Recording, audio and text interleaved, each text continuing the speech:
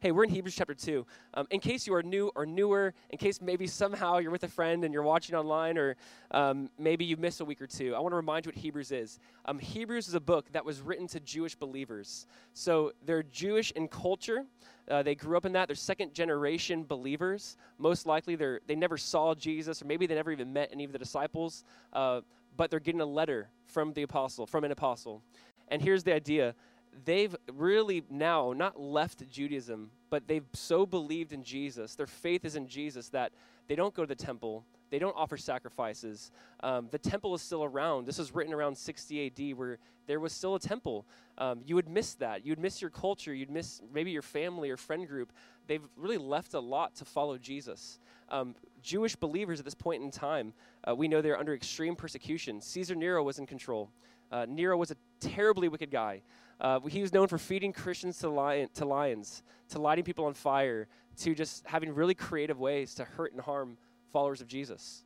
And so the author is writing this letter to basically say, don't give up. Don't give up. Don't go back. I know that we walk by faith.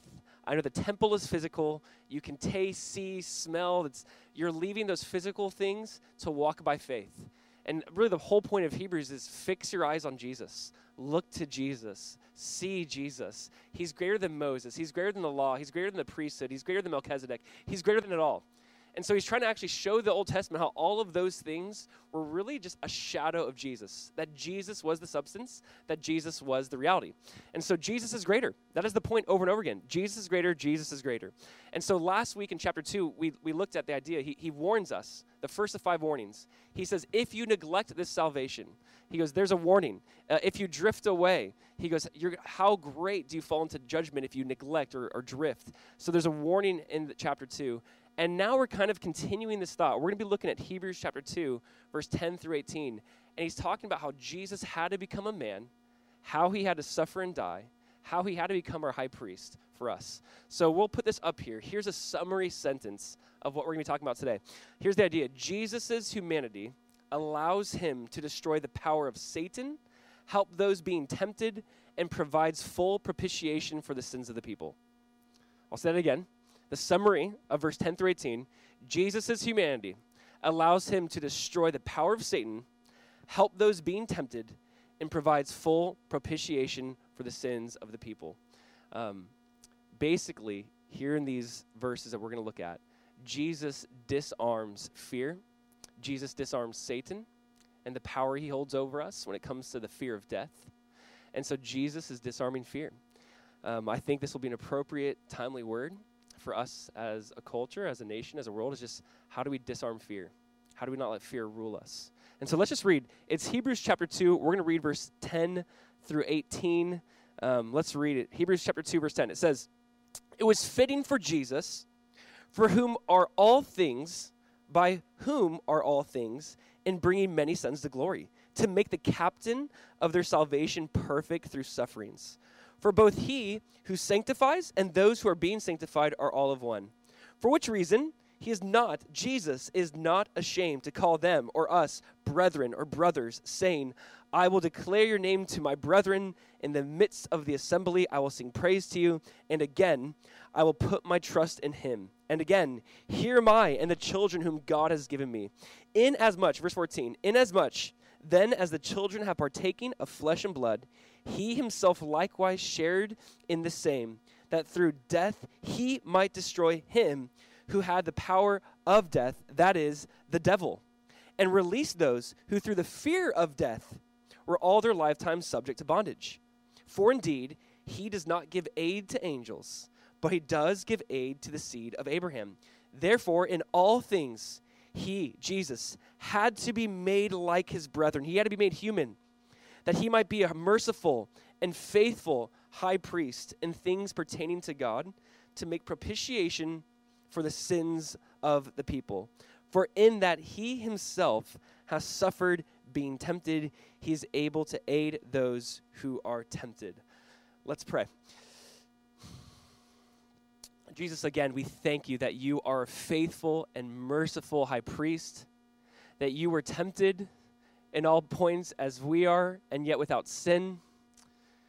Jesus, we ask that we would truly put ourselves in these Hebrew believers' sandals for a moment and just really consider what it is they are walking through. Consider the persecution. Consider the fear. And Jesus, we ask that your word would just be so real to us, that you'd make it alive to us, that you would also disarm fear in our lives, that we would realize that, Jesus, you've already won. And so, God, please be here. Please speak in your name. Amen. You know, it's been quite a week. I know you guys know. It's been the weirdest week probably of my life. I feel like every hour things are changing. We get one piece of information, then it changes. It's just been a bizarre week. The NBA's canceled. March Madness is canceled. All sports are canceled. Every wife's prayers have been answered for all sports being canceled. But it's such a weird week. And it's one of those weeks where I feel like just fear has engulfed a lot of us. You know, I was at Trader Joe's yesterday, and you just kind of see people, you know, wearing masks, and I understand they have to for health reasons, but you see the panic and look in their eyes. They're just buying things that we probably don't need. If you have all the toilet paper, will you please share the wealth, because we need some? But it's just weird. It's been like a crazy pandemic. There's just fear overtaking all of us. I was outside studying for this on Thursday, and I'm at the table outside, and my son comes to the backyard. He goes, "Dad," he's like, "Get out, get out." He said, "Come inside." I'm like, "Why?" He's like, "Coronavirus is outside. It's out there. Get inside." And I'm like, "No." I'm like, "It's okay." And he's like, "Dad, get in." He's trying to convince me. And then, first of all, as a parent, you're thinking, how did I put fear in him? Like, how does he know about this? How is he so afraid of this? And there's like that conviction. But I just see it happening to everyone. I mean, this is a fear that's overtaking a lot of us. Again, it's interesting. I think it was 2 nights ago, my son woke up at 3 a.m. He comes crying to our door. He's just freaked out, screaming. I pick him up. I'm like, "Micah, what's wrong?" He goes, "I had a bad dream." And I opened my eyes, and I saw a scary face. "Daddy, I'm so scared." So I picked him up. I walked into his bedroom, and I just prayed over him. I prayed over his room. I was praying over what was happening. I asked Micah this question. I said, "Micah, if God is for you, who can be against you?" And he said, "No one." I'm like, "Micah, if God is for you, who can be against you?" Is no one. And I was like, well, "That's right. God's for you, Micah. So no one can be against you. So don't be scared." And we prayed again, and he went back to sleep. And I'm sharing that because here's what happened. We have fear, we have anxiety. And what was the solution for him is the solution for us, which is we need prayer. We need prayer right now. We need scripture.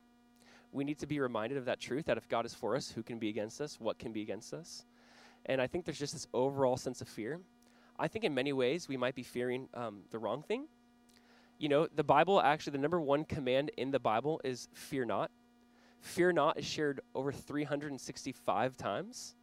Saying, fear not, do not fear. That is the number one imperative in the Bible. And I think God says it a lot because he knows our heart is prone to fear. Like, why would it say it so much unless we are so prone to fear? So God's saying, fear not, fear not, fear not.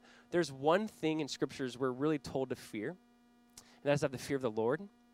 Jesus told us the same thing in Matthew 10. I want to read the verse. It's Matthew 10, verse 28. Jesus says, "Do not fear those who kill the body, but cannot kill the soul, but rather fear him who is able to destroy both the soul and the body in hell." Jesus basically says we fear the wrong things. We fear people. We fear circumstances. We fear epidemics. We fear all these different things. He goes, you should have the fear of God. Because all those things can only destroy one thing, that's our body. Because God has the power over both. Here's the idea. I want to make sure we have the right type of fear, that we have the fear of the Lord in our lives, not the fear of something else. Maybe you saw this. This was interesting. C.S. Lewis actually wrote something 72 years ago about the atomic bomb and how it's affecting his society and his culture. And he wrote like an article. He wrote a response to the fear that was happening in his time period because of the atomic bomb. And I want to read it. And it's a long quote. We'll put it up. You can read it with us. But I want you to read it. And when we come across the word atomic bomb, replace it with coronavirus. Because I think it's very fitting. Listen to what he says. This is 72 years ago, written about a very real fear, nuclear warfare. He says, in one way, we think a great deal too much of the atomic bomb or of the coronavirus. He says, how are we to live in an atomic age, in an age driven by viruses?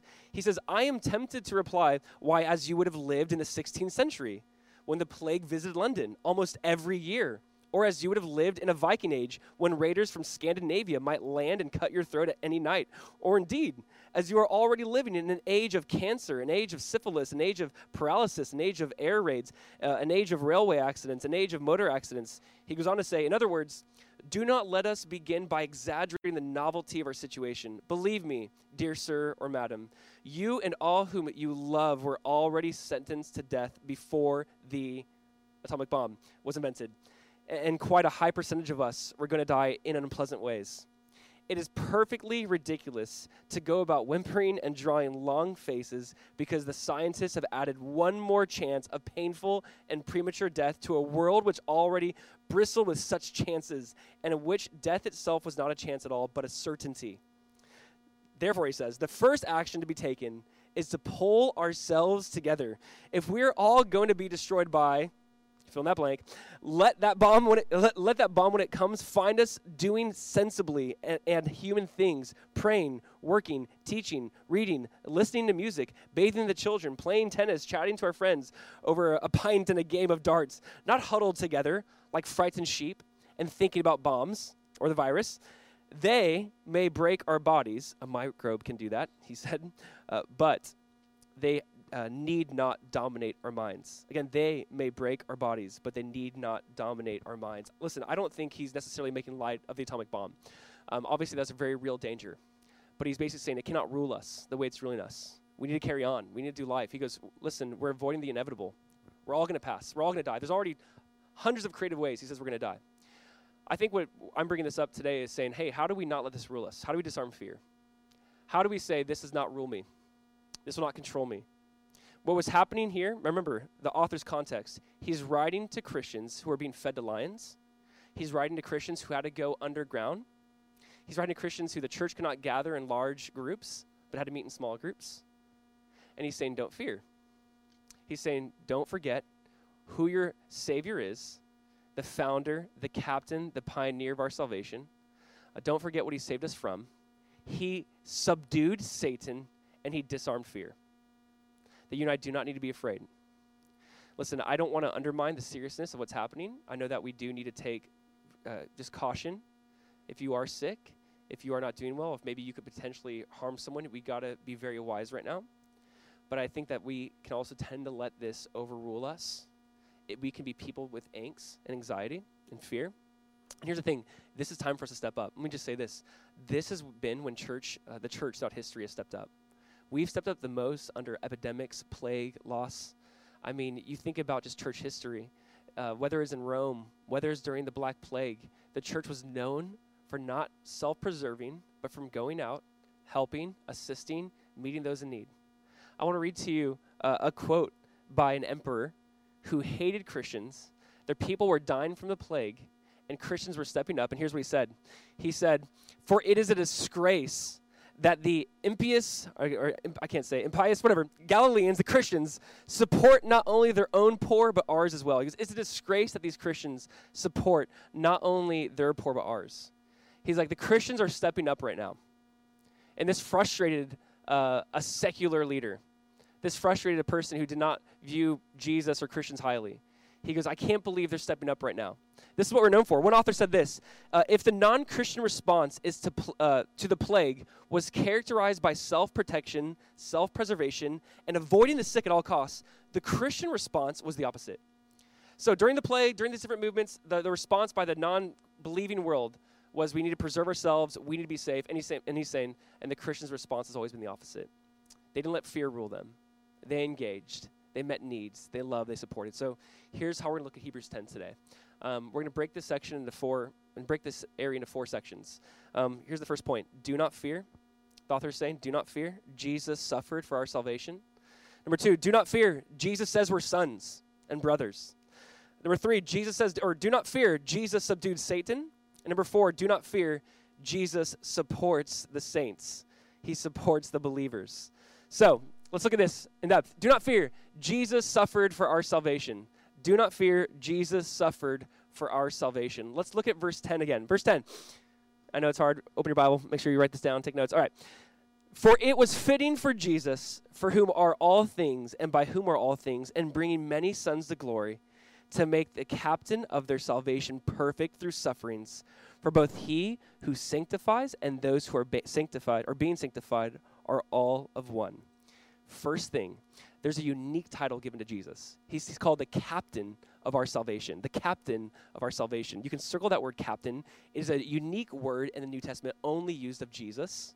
And I want you to hear what this word means. This word I'm gonna butcher it. It's archegos. It means captain, pioneer, completer, founder, finisher, champion. Jesus is the completer of our salvation. He's the founder of our salvation. He's the finisher of our salvation. He's the pioneer of our salvation. So he's saying he's the captain. He leads the way. Jesus gives the orders. What he says goes. He's the captain. He says, if you do this, we do this. If he says go there, we go there. He's the pioneer. He's the trailblazer. He's the one who went before us. He's the champion of our salvation. I love that idea of he's the captain. Charles Spurgeon said this about this verse. He says, now, seeing that it is the will of the Lord to lead us to glory by the captain of our salvation, I want you to be worthy of your leader. Do you not think that sometimes we act as if we had no captain? We fancy that we have to fight our way to heaven by the might of our own right hand and by our own skill, but it is not so. If you start before your captain gives you the order to march, you will have to come back again, and if you try to fight apart from your captain, you will regret the day. See, we follow his lead. He's the captain, he's the author, he's the completer, he's the champion. This phrase, the captain of our salvation, the champion of our salvation, is very interesting. It brings you to this word idea or this word picture of back in the day when there's a battle between two armies, many times they would send a representative from each army to battle. So think the Trojan War, the fictional story of the Trojan War. Think Hector versus Achilles. They're sending their person into battle to say, if this person wins, it's an example of how our whole army wins. Think David and Goliath. That's probably the best example. It's, we're going to send our best Goliath versus what they thought their worst David. And the idea was, if our guy wins, we take it all. If your guy wins, you take it all. And the idea for us is that Jesus is the champion. Jesus went before us. Because he won it all, we win. He was our representative that went out to fight the battle for us, and Jesus came back the victor. And because Jesus won, because he's the champion, because he's the pioneer, we now win. See, here's the idea. Do not fear. Jesus suffered for our salvation. Do not fear. The champion, the pioneer of our salvation went out. He fought the battle. He won. Now, here's the phrase that I find very interesting. It says he bringing many sons to glory. That in the process of this, Jesus goes, I want to bring you to glory. My victory is your victory. That the whole idea of verse 10 is saying, listen, we were created by God for his glory. To be people who are billboards, walking billboards for Jesus. Walking billboards for the glory of God. To bring attention to God. To bring focus to God.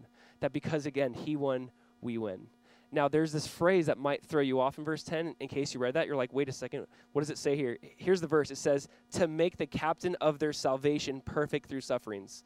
So you might be thinking, wait, how is Jesus made perfect? Is Jesus made perfect through sufferings? No, that's not what he's saying. He's saying Jesus is the perfect one. Jesus is the only one who could actually complete the work for us. So it's not that he was made perfect. The idea is he's saying he was perfectly equipped to meet our needs. He's perfectly equipped to conquer sin and hell and death because he's the only one who's God and man. He's the only one who could satisfy God's righteous wrath forever, being God. And as man, he also came to die. There's no one else who's that perfect Savior who could meet those needs in that way. And he did this through suffering. A theme of Hebrews we're going to look at as we move forward is just suffering. How Jesus really did suffer. Now, we don't want to downplay this or think about like kind of the flannel graph Jesus who is like perfect and sinless. Like he was sinless, but you don't want to see him as like the perfect one who's just, flawed. He never suffered. He never experienced pain. No, Jesus suffered. Jesus experienced pain. Jesus had suffer and loss. He knows what's like for us to suffer. He'll get to that in verse 18. But he's saying, Jesus, listen, don't fear because Jesus suffered for our salvation. And verse 11, he's the one who sanctifies. He suffered so he could sanctify us. So not only does Jesus make us a new creation, not only are we born again, but he's saying you're now set apart for Jesus because he suffered. Alan Redpath said this, a pastor wrote, the conversion of a soul is the miracle of a moment, but the manufacture of a saint is the task of a lifetime. The conversion of a soul is the miracle of a moment. It's just a moment. But the manufacture of a saint is the task of a lifetime. That Jesus is making us more and more like him. Again, listen, church, don't fear. We have a captain. We have a savior. We have a pioneer. Don't fear. Number 2 is great. He says, do not fear. Jesus says we're sons. We're brothers. Look again in verse 11, towards the end. Verse 11, the author says this, for which reason he is not ashamed to call them brethren, saying, I will declare your name to my brethren. In the midst of the assembly, I will sing praise to you. And again, I will put my trust in him. And again, here am I and the children whom God has given me. He says we're sons and we're brothers. We'll put the verses up, but just so you can see them as a whole. He says, bringing many sons to glory. I will declare your name to my brethren. And here am I and the children whom God has given me. Here's the author's point. We're brothers, we're family, we're sons. He said you're part of the family. Don't fear, you're part of the family. Don't fear, Jesus is not ashamed of you. That is a crazy verse. He's not ashamed of us. If anyone should be ashamed of anyone, it's Jesus of us. I don't know if you have a family member that you're kind of partially ashamed of. Maybe you're like, want no one to know that they are related to us. I want no one to realize that this person is my blood, my flesh and my blood. You think if someone could be ashamed, it'd be Jesus of us. And here's what the author's saying. He's not ashamed. Paul wrote in Romans 1:16, he's like, I'm not ashamed of the gospel. It's the power of God to salvation. I think so often we're the ones who are ashamed of Jesus, and yet Jesus is not ashamed of us. He's like, you're my family. You're my sons. I brought you into glory. You're my brethren. You're my brothers. Here's why I'm saying all of this. Listen, every family has a culture.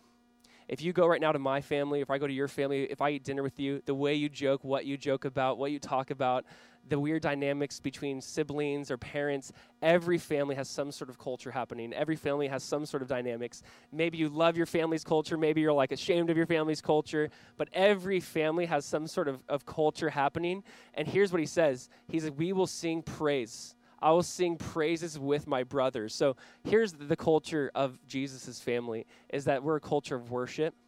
We're a culture that sings with Jesus. We worship with him. We worship him. But he's like, we get to sing to God our Father in this brotherhood. Like, we have this unique family kind of dynamic happening. Now, I'm sharing this because, again, every family has a culture. And here's what I want you to think about. When it comes to following Jesus, here's the idea. Jesus said, you will know you're my disciples by your love for one another. This is our culture. This is how we're supposed to be marked. As followers of Jesus, our culture is being marked by love. As followers of Jesus, this is what we should be known for. We're sons, we're brothers. And so I want us to think through this. Under this heading of love, what does this look like? I'll give you a few thoughts. This looks like hospitality, being hospitable.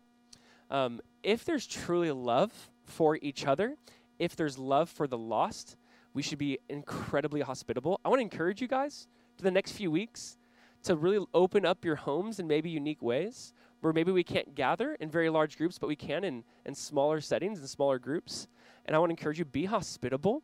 Like, open up your home, open up your lives, invite people in, not just your friend group, not just people you're comfortable with, but this is the time to show true hospitality, like Romans 12 talks about, like Hebrews 13 talks about, that the church is marked by hospitality.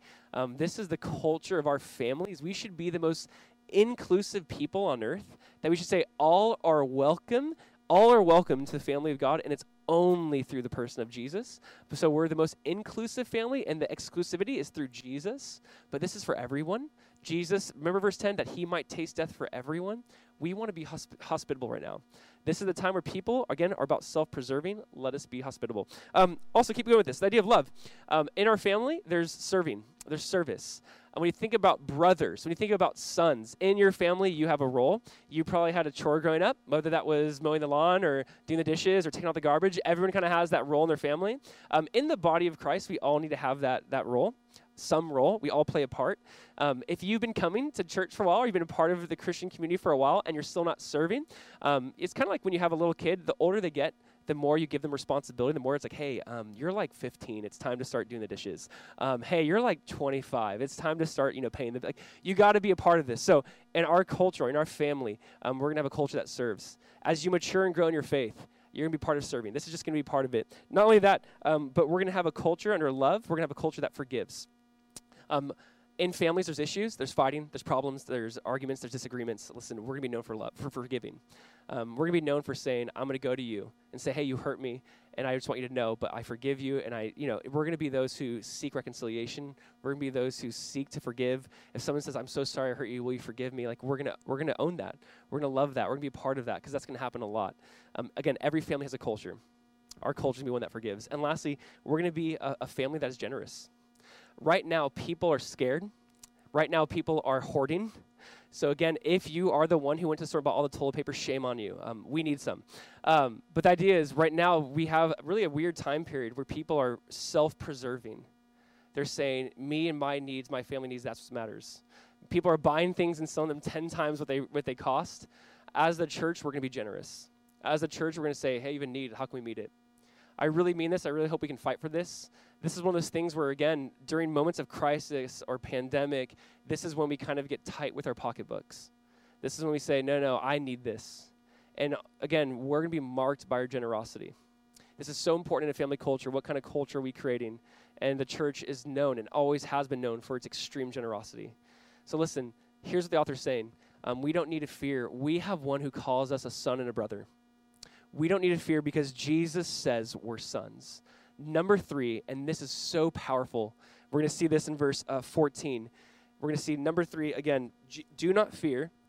Jesus subdued Satan. Let's read verse 14. Hebrews chapter 2, verse 14, let's read it. Inasmuch then, as children have partaken of flesh and blood, he has himself likewise shared in the same, and through death he might destroy him who had the power of death, that is, the devil, and release those who through the fear of death were all their lifetime subject to bondage. Okay, so he's saying Jesus conquered 2 things on that cross. He conquered the devil and this fear of death that the devil uses, that he hangs over our head. So Jesus he subdued Satan, and he disarmed and removed the fear of death. I want us to get that. Let's talk first about how he conquered, subdued Satan. Sometimes as Christians, we don't have to do with our theology of Satan. Who is he? How does he interfere with our lives? What does that look like? What do fallen angels or demons, how does that interfere with us? I think that there's extremes we can take. We can over-spiritualize things where Satan is a part of everything and anything, where if your coffee is like lukewarm, it's like, that's Satan who did it. Like, we can just be so weird as Christians. I think we can make cartoons out of him, almost just like minimize his work, minimize the effects he has in our world. We don't want to overemphasize or underemphasize. We want to approach this well. How is he at work? So here's the idea. Satan has lost the war. Absolutely. Jesus conquered sin, hell, death, Satan. He's lost the war, but there's still these little battles going on. So even though he's lost and he's lost, he's also saying, how can I try to win in these small moments?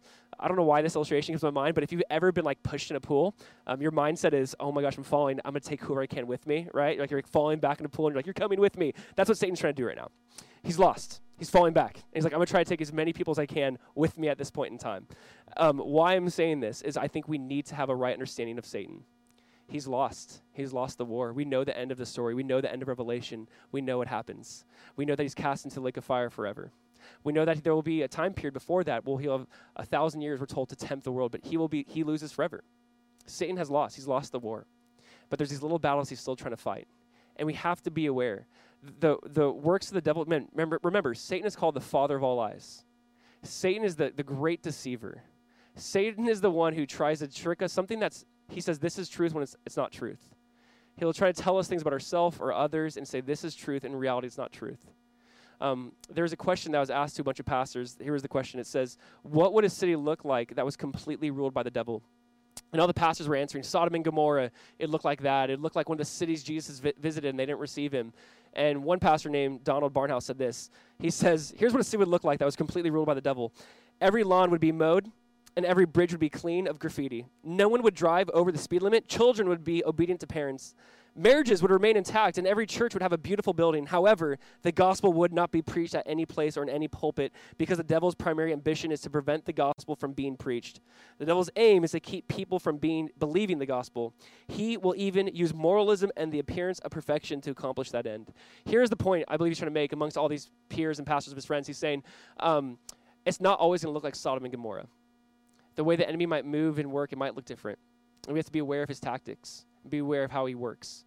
Jesus conquered sin, hell, death, Satan. He subdued him.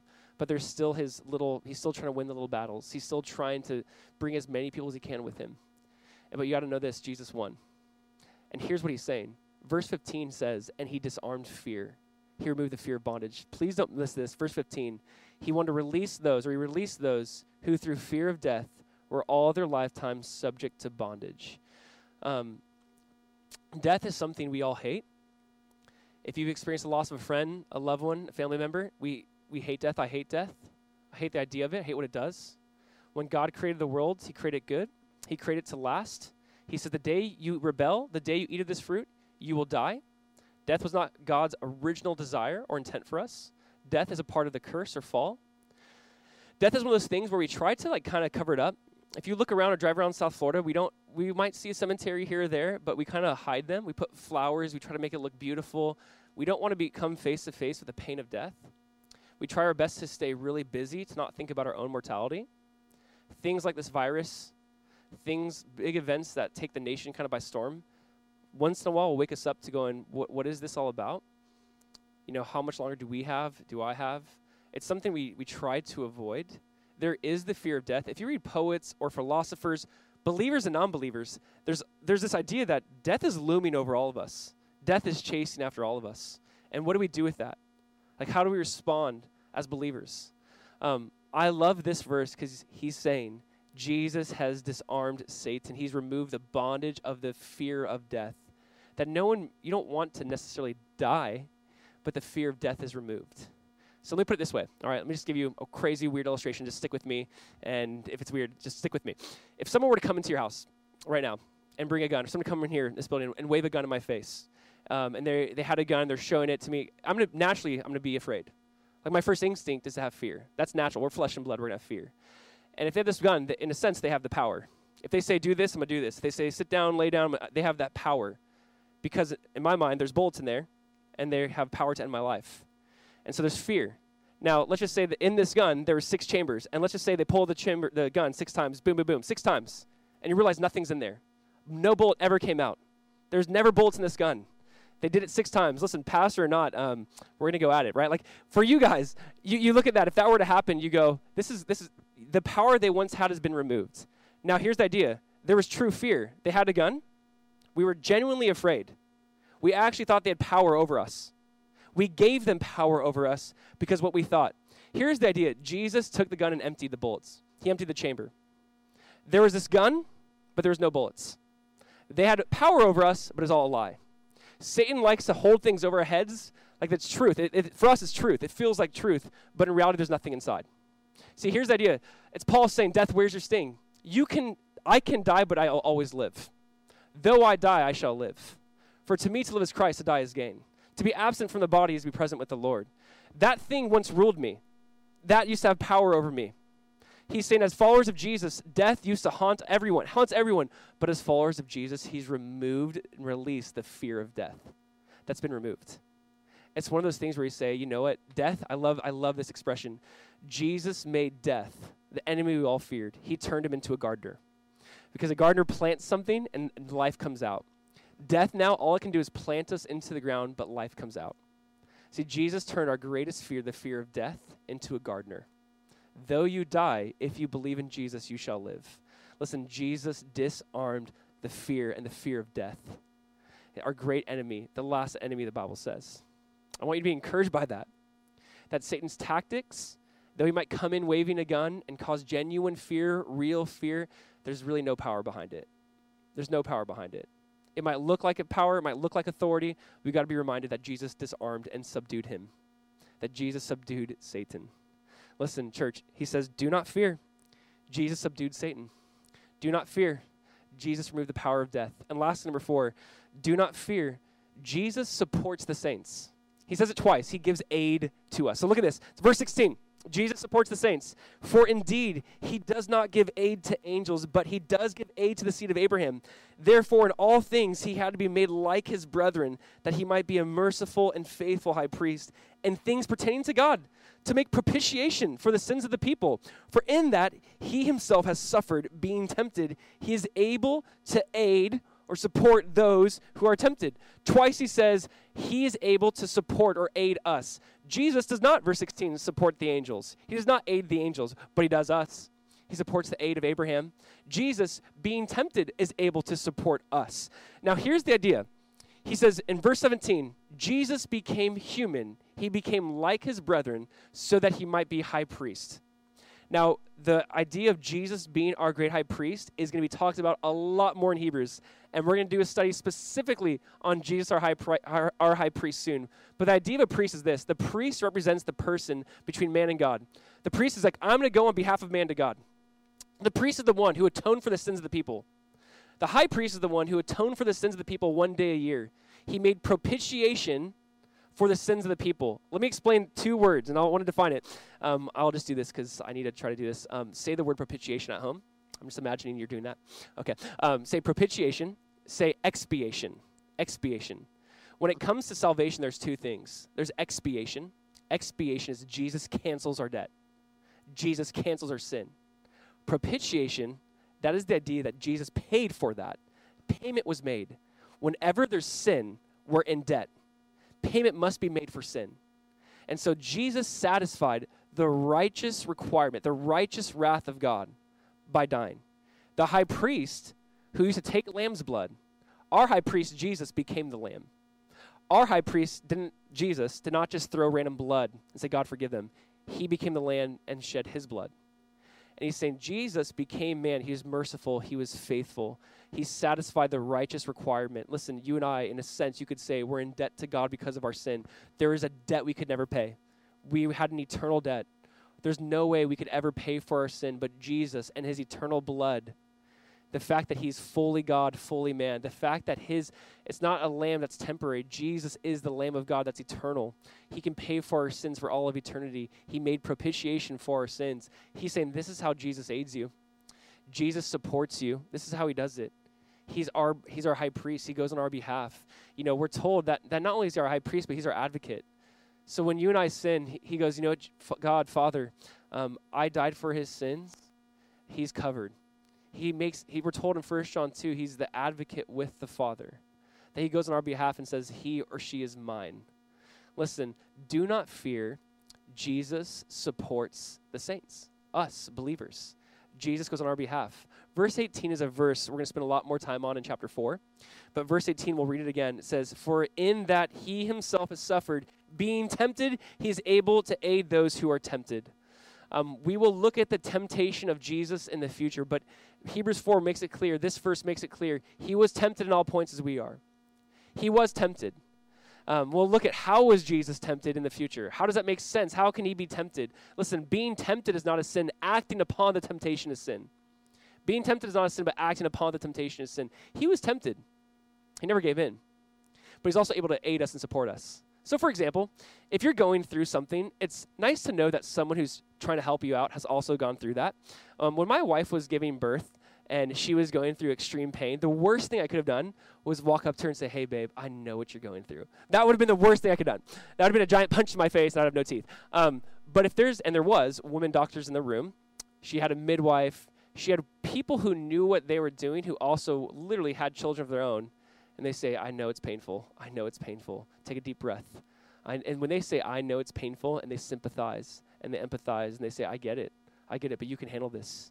I get it, but you can do this. I'm with you. I'm here with you. It means so much more coming from them than it would from me. And Jesus is saying, I get it. I get it. I know what it's like to be broke and homeless. I know what it's like to go through epidemic. First century Rome, a Roman Empire, Jerusalem. Man, do you not know what the plagues they went through, the polio, all the things that happened in their empire? Jesus goes, I get it. I get what you're walking through. I know what it's like to have a best friend, a loved one pass away and die. I know what it's like to be rejected by your own. I know what it's like to have no friends. People leave you and abandon you. I get it. I know what it's like he took on the sin of the world. Jesus is like, I get it. I get it. See, Jesus can aid us. He can support us because he walked through it. That will change how we pray. That will change how we view Jesus. We need to understand and embrace the humanity of Jesus. It's beautiful.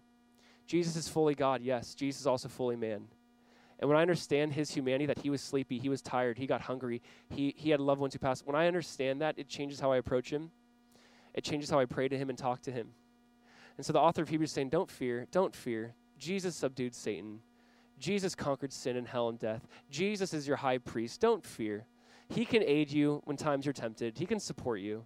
And honestly, church, more than ever, I feel like this is something I needed to read, where I go, God, so many things are different now. You know, whether it's Easter extravaganza, whether it's meeting with you guys, on Sundays, I miss that. Lord, it's so different. He's like, I get it. And I'm going to support you through this. I'm going to be with you through this. I'm your faithful and merciful high priest. Listen, here's our desire. Our desire is to take what we discuss on Sundays, and as we move forward, as long as we meet in homes, we want to communicate this with our spouse, our kids, people from the church. We're going to try to develop this more where we want you guys to open up your homes or go to other homes and really walk through the text together. So here's what we're going to do. I'm going to put some questions. We're going to put some questions on the screen. If you want with your phone to take some pictures of those questions, because it won't be there for very long, but take a picture of the photo of the screens coming up, and then just talk about it, dialogue about it. Hopefully, as we move forward, we want you guys to eat a meal after this, to do what Acts says. They continued in the apostles' doctrine, which we're doing in Hebrews, the apostles' doctrine, fellowship, breaking of bread, prayers. We're going to be doing that. That's what the next few weeks are going to be looking like. In homes, with the apostles' doctrine, with fellowship, with breaking of bread, over a meal, remembering Jesus. We're going to be doing that. And so I want to encourage you guys, please take some photos of this. I'm going to end in prayer. We're going to leave these questions up here for a little bit. Thank you for not just tuning in, but taking notes, being a part of this. I pray that the Spirit met you where you're at. I pray that he would remove all fear, because Jesus is the one who conquered sin, hell, and death on our behalf. So listen, we love you. Please, again, remember this. Follow us on social media to stay up to date with what's happening. Sign up for our newsletter. If you have any questions, you can email us, email the church. We would love to answer any questions you might have. But please stay up to date. We're going to be posting a lot the next week about how this is going to look and what we're going to be doing. Again, we love you guys. I'm so thankful for you guys. I miss you guys today. It's a really empty room, and it's really weird. But let me just pray, and we'll let you guys take some of these questions and discuss them. All right, let's pray. Father, we, again, are so grateful that we can still meet in homes and do this, that we can seek you. God, how we look to you. How, God, I ask that you would transcend maybe the confusion of just not being in person, not being live. But, Jesus, I thank you that you still meet us, that you're faithful. God, that you will transcend that.